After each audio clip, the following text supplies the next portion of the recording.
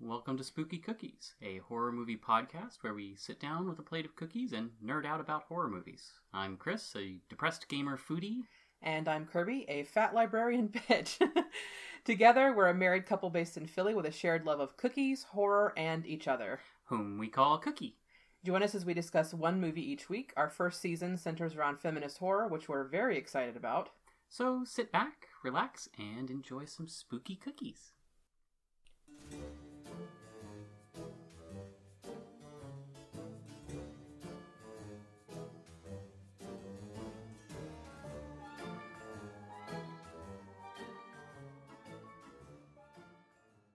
Welcome back to Spooky Cookies. Spooky Cookies. After a unexpected hiatus, because we just got way too busy. Because... all the high, all the atus. Yeah, we ate the atus. Things just got too busy. We are sitting down this week to discuss and eat gummy worms. We're cheating this time, and the cookies we're eating are not cookies, they're gummy worms. But this week we watched The Babadook. Babadook is a 2014 Australian movie, by the way. Mm-hmm. I thought they were British, but I was wrong. Written and directed by Jennifer Kent, starring Essie Davis. This is probably pretty up there, as one of my favorite horror. It's probably my top 10 favorite horror movies because there's so many layers to it. I can agree with that. This is, I think this is my third time watching it. This is your second time watching it. So, is this the first movie we've both seen multiple times? From this list that we've seen so far, yeah. And, sorry, chewing these little gummy worms. And obviously the gummy worms are apt because of those of you that know the ending of the movie. Mm-hmm. Where, spoilers, there's always going to be spoilers on our podcast. The spoilers is, there's spoilers. In a nutshell, how would you describe the Babadook in a nutshell? The whole movie? Yeah. Or the part about the gummy worms? Both. Okay.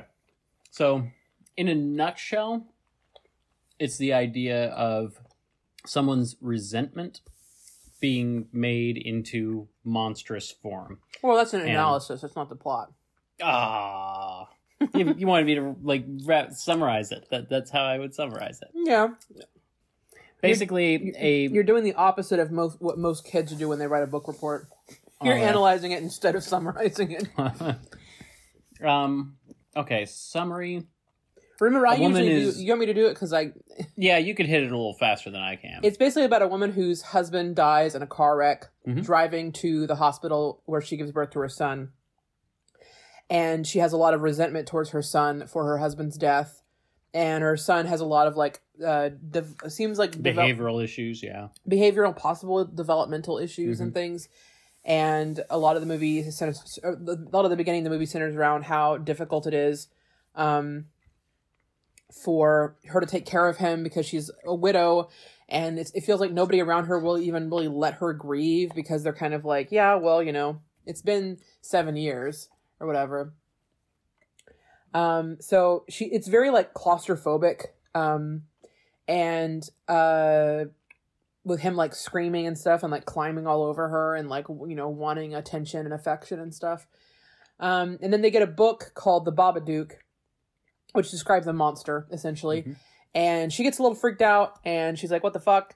And the Babadook starts manifesting as an actual entity in their home. And the Babadook eventually possesses her. And it comes across as this rage towards her son, or actually towards all living things. And at the end, she confronts it head on, applied directly to the forehead. And I'm trying to just discuss the plot and not analyze it or whatever. She confronts it, and it sort of becomes a weaker version of itself. And hides in the basement, which is where she keeps all of the stuff from her husband who died. And at the end, you see that she has a healthier relationship with her son, but she still has the Babadook kept in the basement with the stuff from her husband.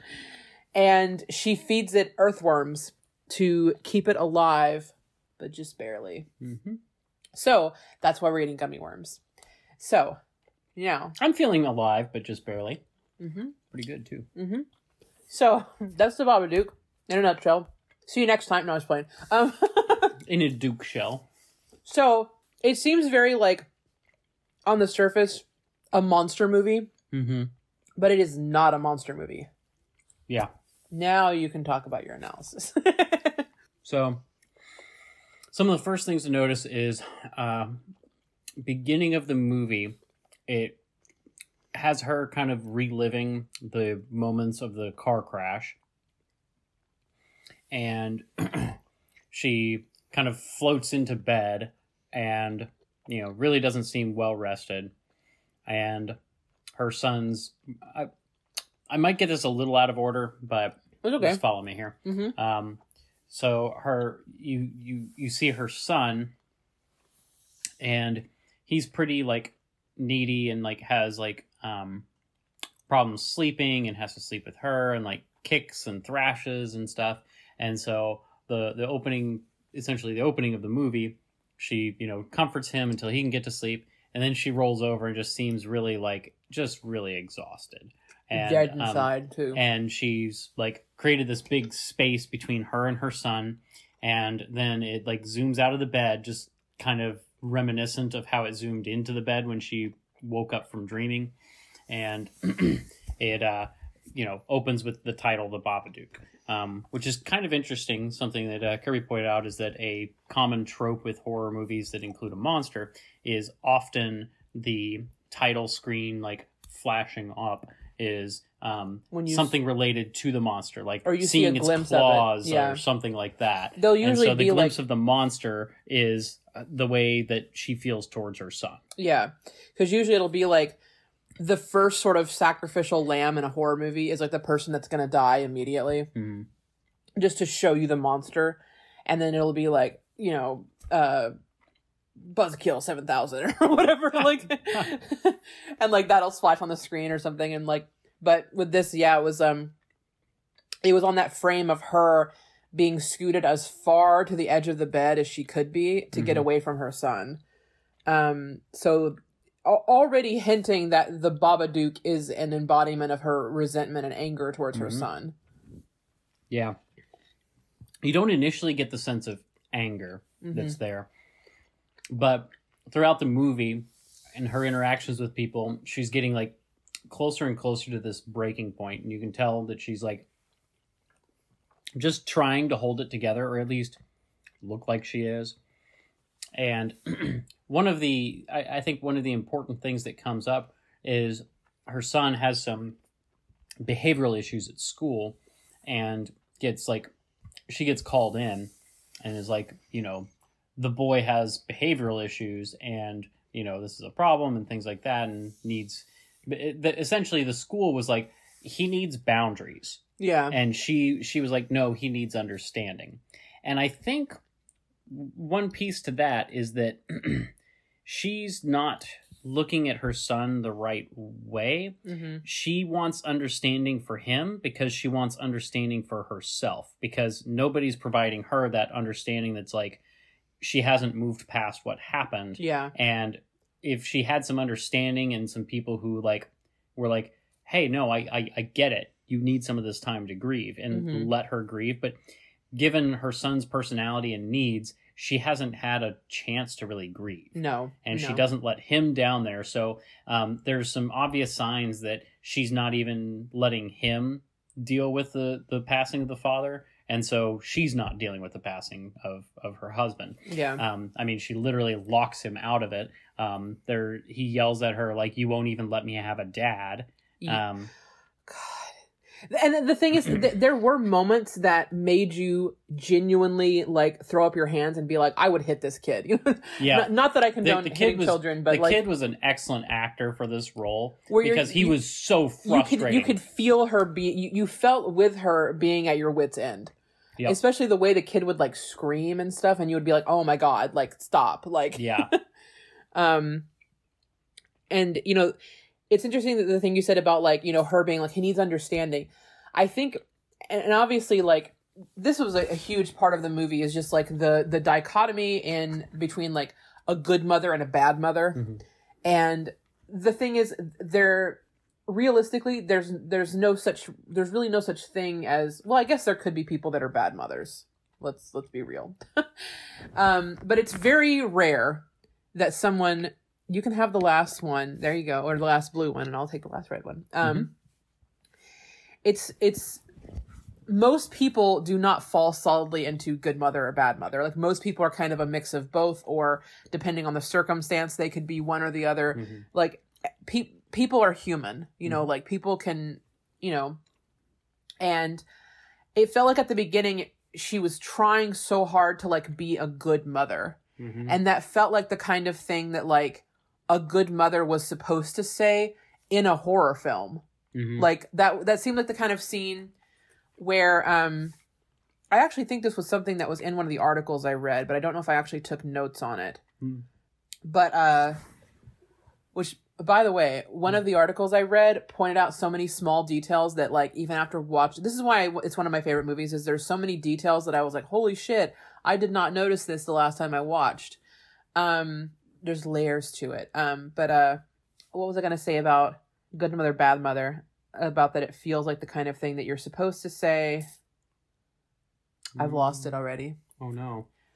Basically, she was trying to play the role of the good mother, and I remember. Okay, so, and another thing that we talked about this when we were watching it, that often in horror movies, children are, like, centralized as, like, save above all else. Like, put yourself in danger, you know. Yeah, they're always made to be very sympathetic characters, like helpless or sweet, injured or sweet or something. Sweet, yeah. Like, they want you to have a very paternal or maternal instinct towards them. Like, I mean, it's expected in horror movies that the parent will always save the child. Yeah. And I think it's because the expectation is you would like to think that you would do that too. Yeah. That you would instantly be selfless and put yourself in harm's way without a thought, you know, or whatever. But that's actually not realistic.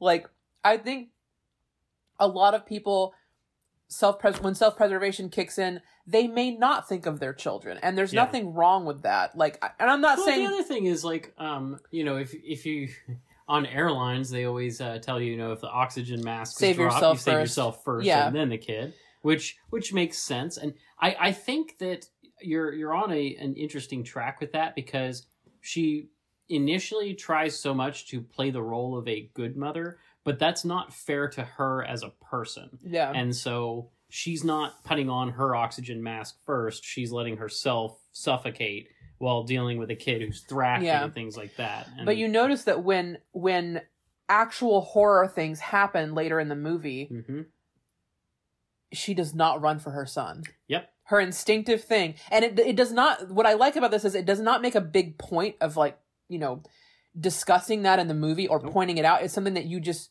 if you know, like, horror movies and you know, like, what generally happens in movies like this, you notice it because you're like, different. She didn't run to save her son. Yeah. She ran to save herself. She did not save him. Like, she was just kind of like, fuck this. Just, like, ran. Like, at no point does he raise up to his mom, like, why'd you save yourself first? I'm so upset, or anything like that. Like, it's something that's left to the viewer to notice. Yes. Which, I like it when a movie does that, where it's like, you'll figure this out. Yeah. So 2 details that I wanted to point out to you. Okay. That these are the 2 details that I missed all the times I watched it. 2 deets.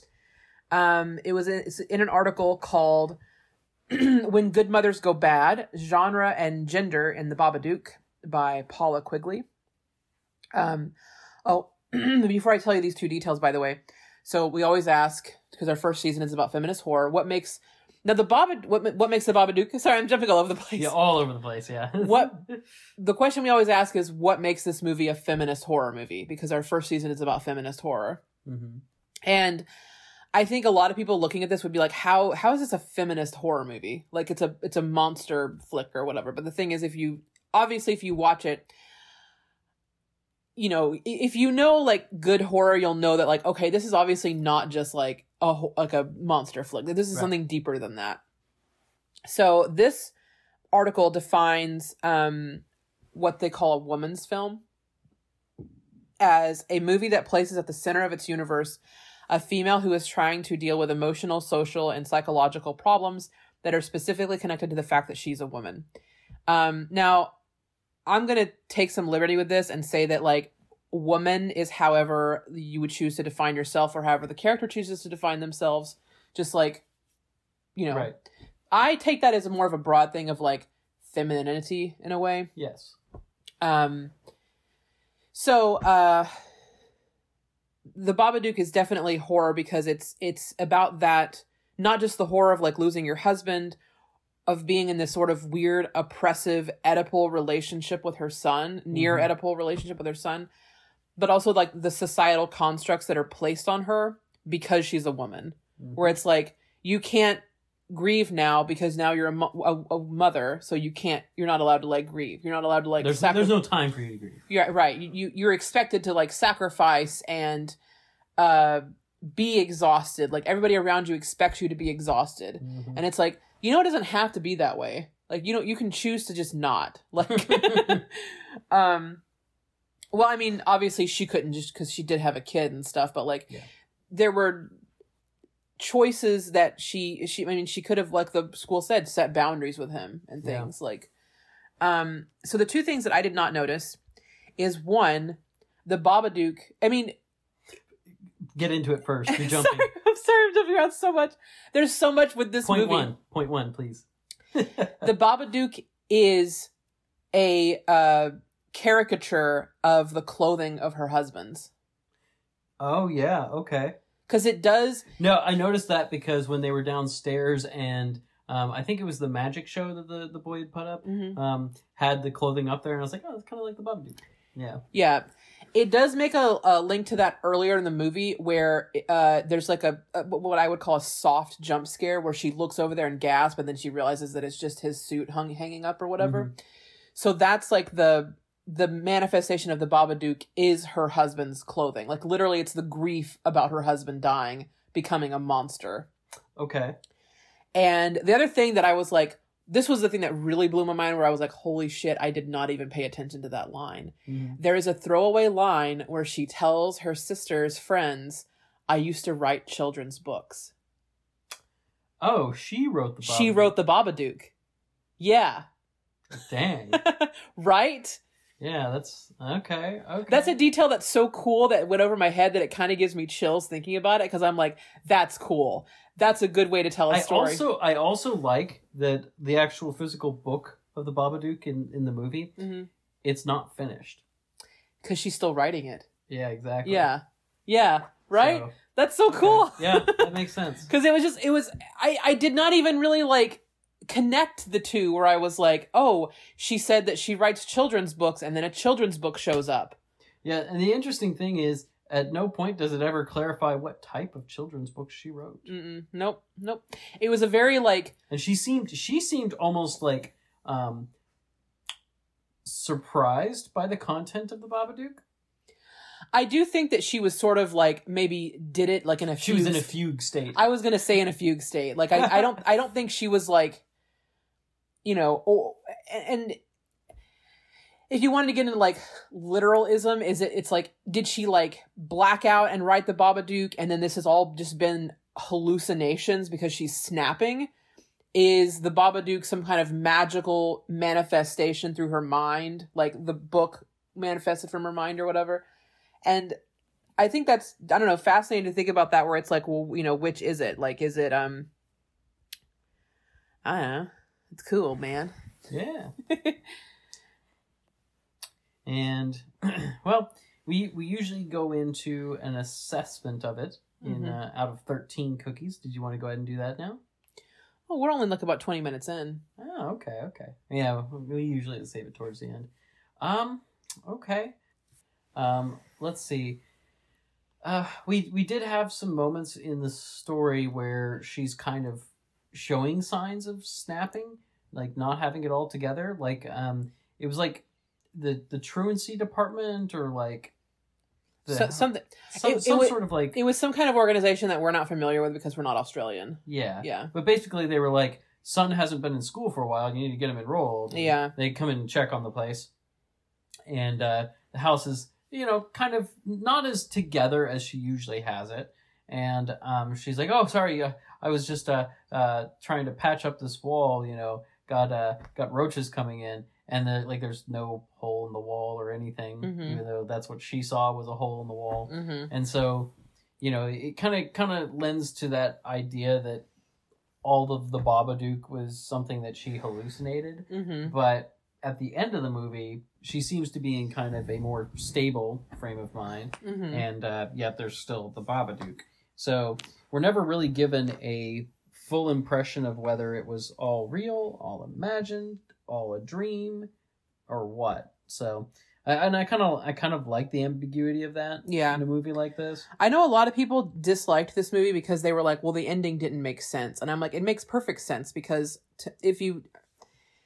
again, it doesn't make sense if you view it as like a monster movie, just like a typical horror monster flick or whatever. But because it's more of a psychological horror masquerading as a monster movie. Yes. Her grief and her anger is not going to probably ever go away. No. It's not ever going to die or be vanquished or whatever. Just needs to be managed. And I think that's one of my favorite things about the Babadook is the fact that it does not expect her to make this magical return to being the good mother. It doesn't say which I think a lot of horror movies would have been tempted to do.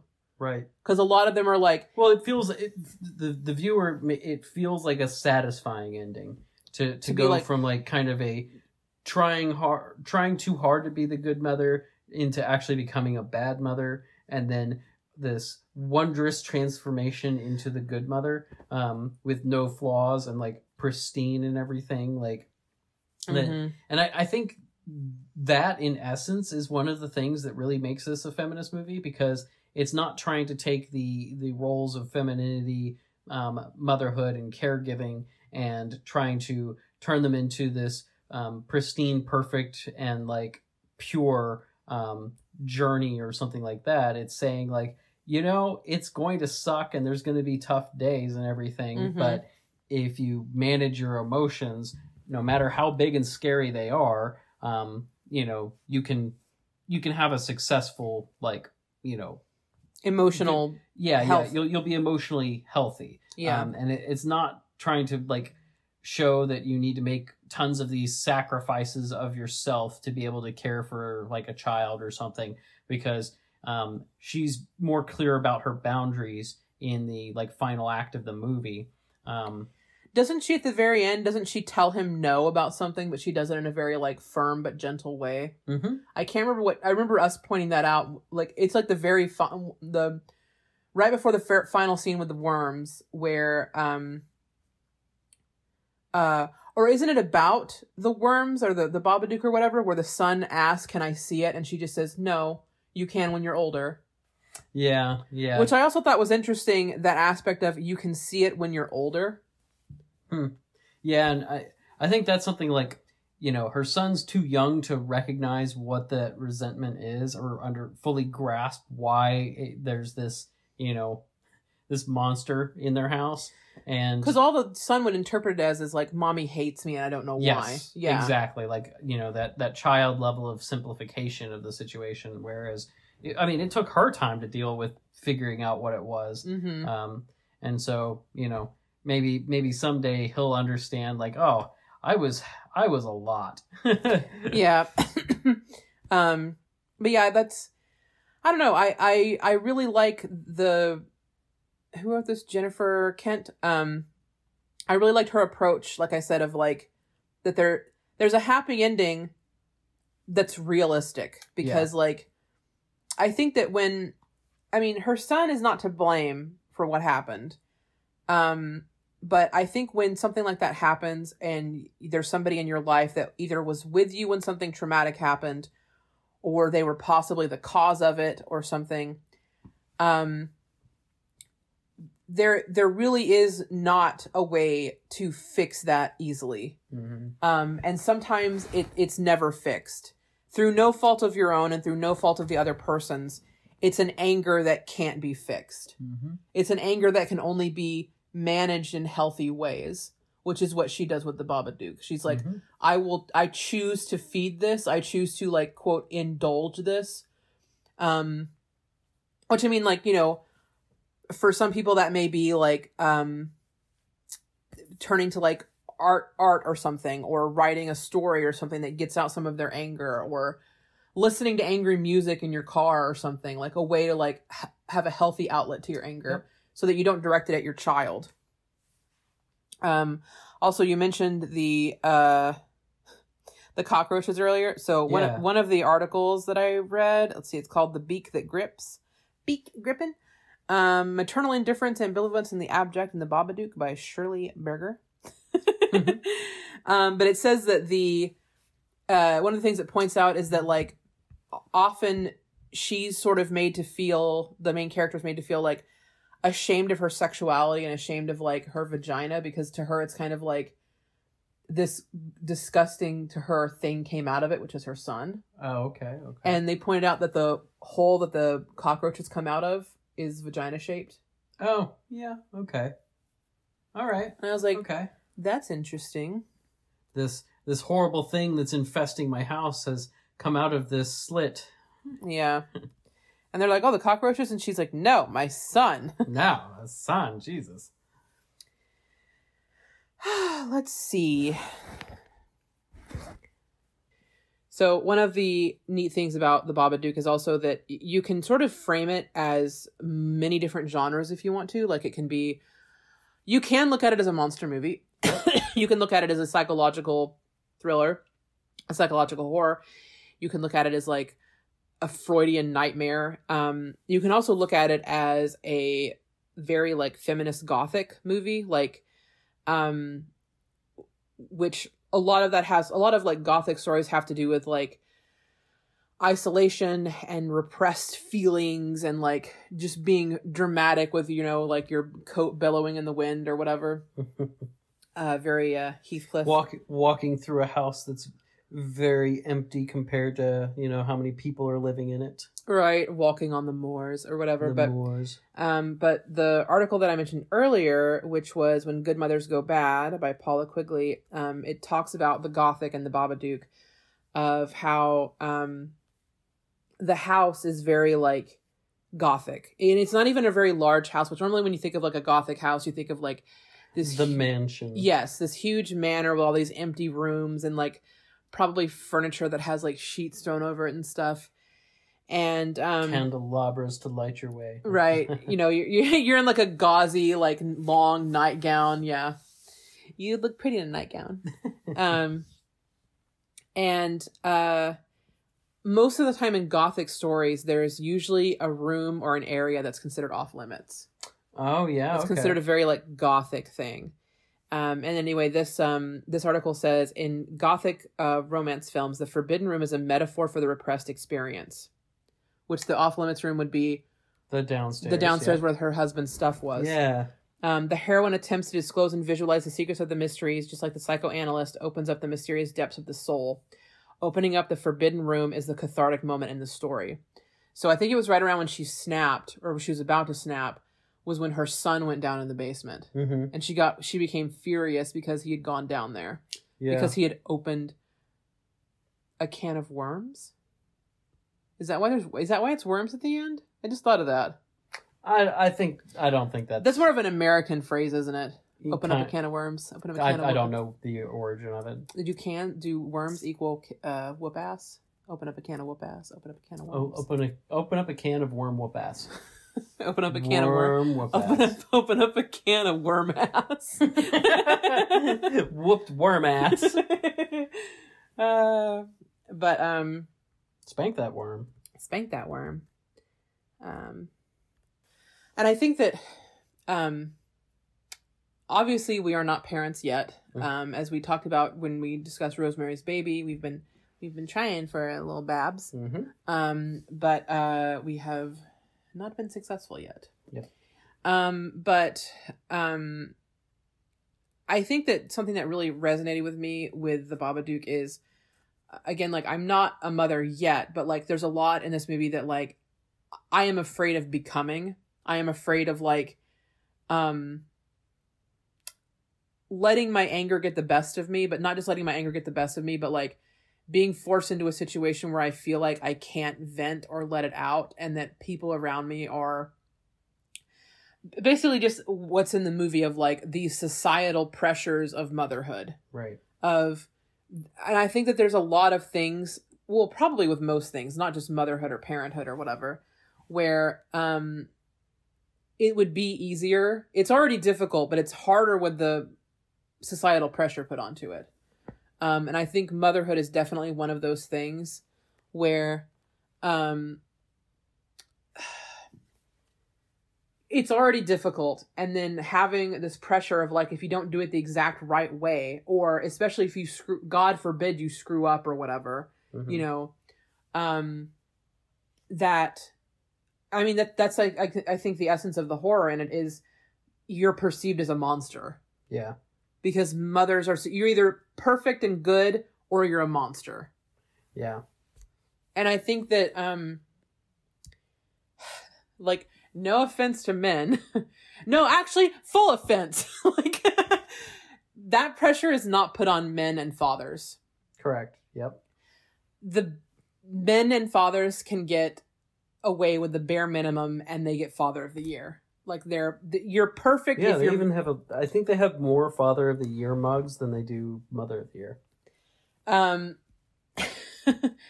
Well, because it's just, I feel like fathers can, if you're not a bad father, it's like the opposite. If you're not a bad father, you're a perfect father. But with women, it's like, if you're not a perfect mother, you're a monster and you're a terrible mother. Yeah. And that's, that just sucks a big ol' sopping dick. Like, yep. Just drops a big old Babadookie on your door.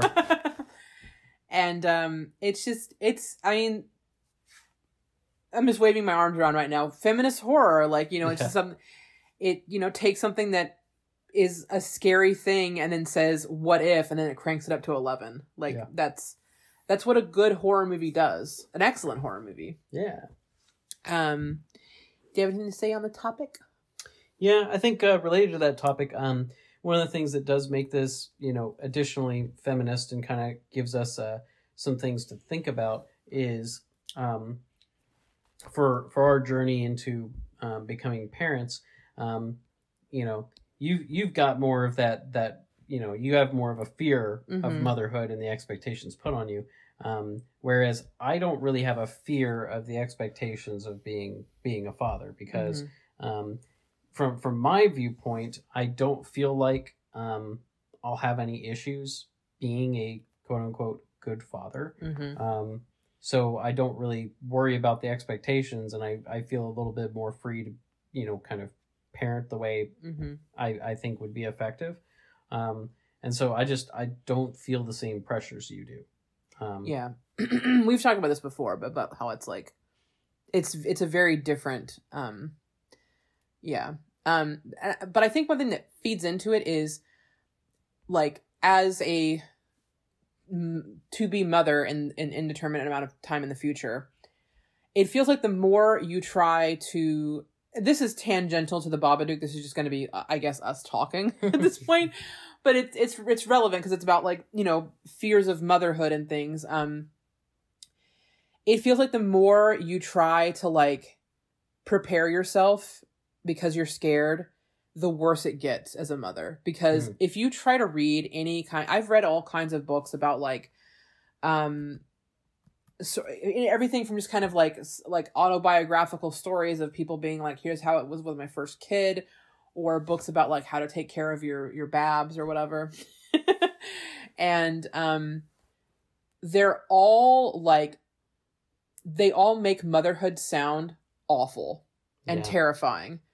And I know that to some extent they're trying to do that so that people won't be like, motherhood is easy or whatever.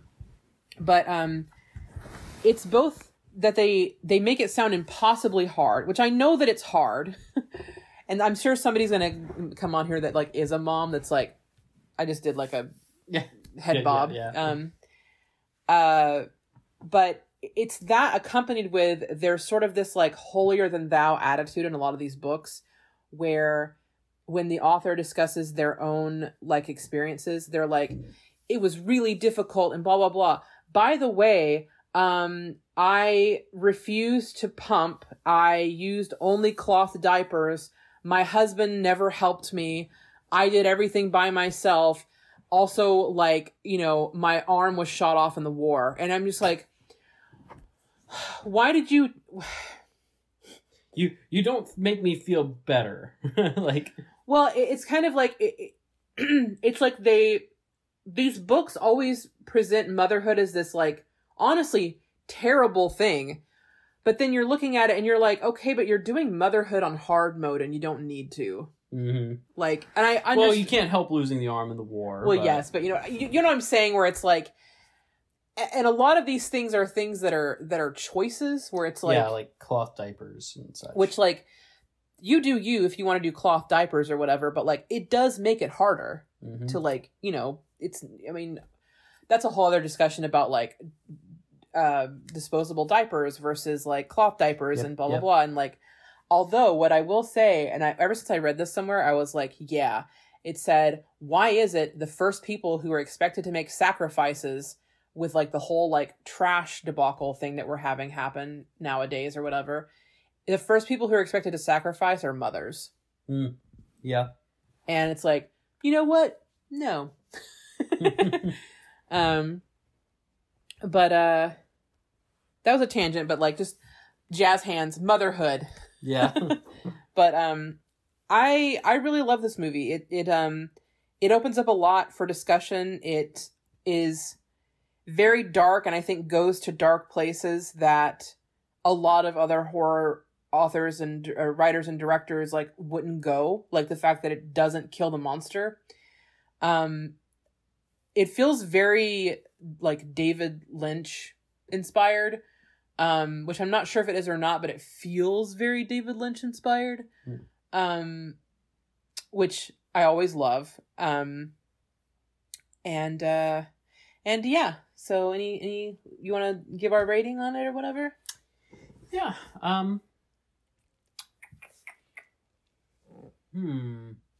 Well, still wanted to keep a little bit of headroom in terms of horror movies and things. I think I would give the Babadook. It's hard not to give it a 12 out of 13. I was gonna write down my number so that you can't see it. Oh well, yeah, too late now. So it's hard to not give it a 12 out of 13, but I think I'm gonna have to say like an 11.75 out of 13. I'm gonna say 12 out of 13. We do a baker's dozen, by the way. Yeah. I'm gonna say so almost 12 out of 13 is where I'm at. No, I think I'm solidly at 12 out of 13. Again, this is the third time I've watched this movie. I am thoroughly impressed that after 3 times watching it, there were still things that I did not catch. Things that I was like, holy shit, like that, that makes so much more sense now. But yeah, any final thoughts, Cookie? That's good.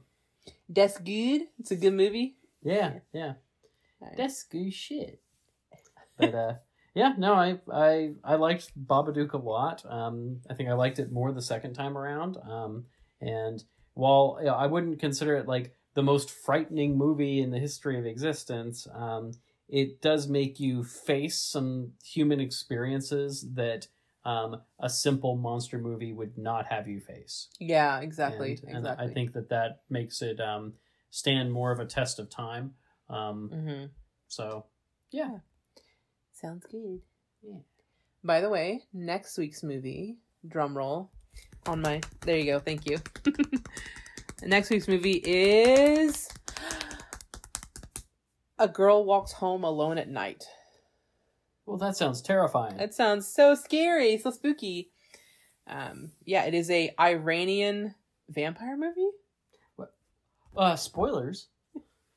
Is that a spoiler? I don't think it is. It's like on the Wikipedia log line, so yeah. Anyway, yeah, that's going to be next week. So yeah.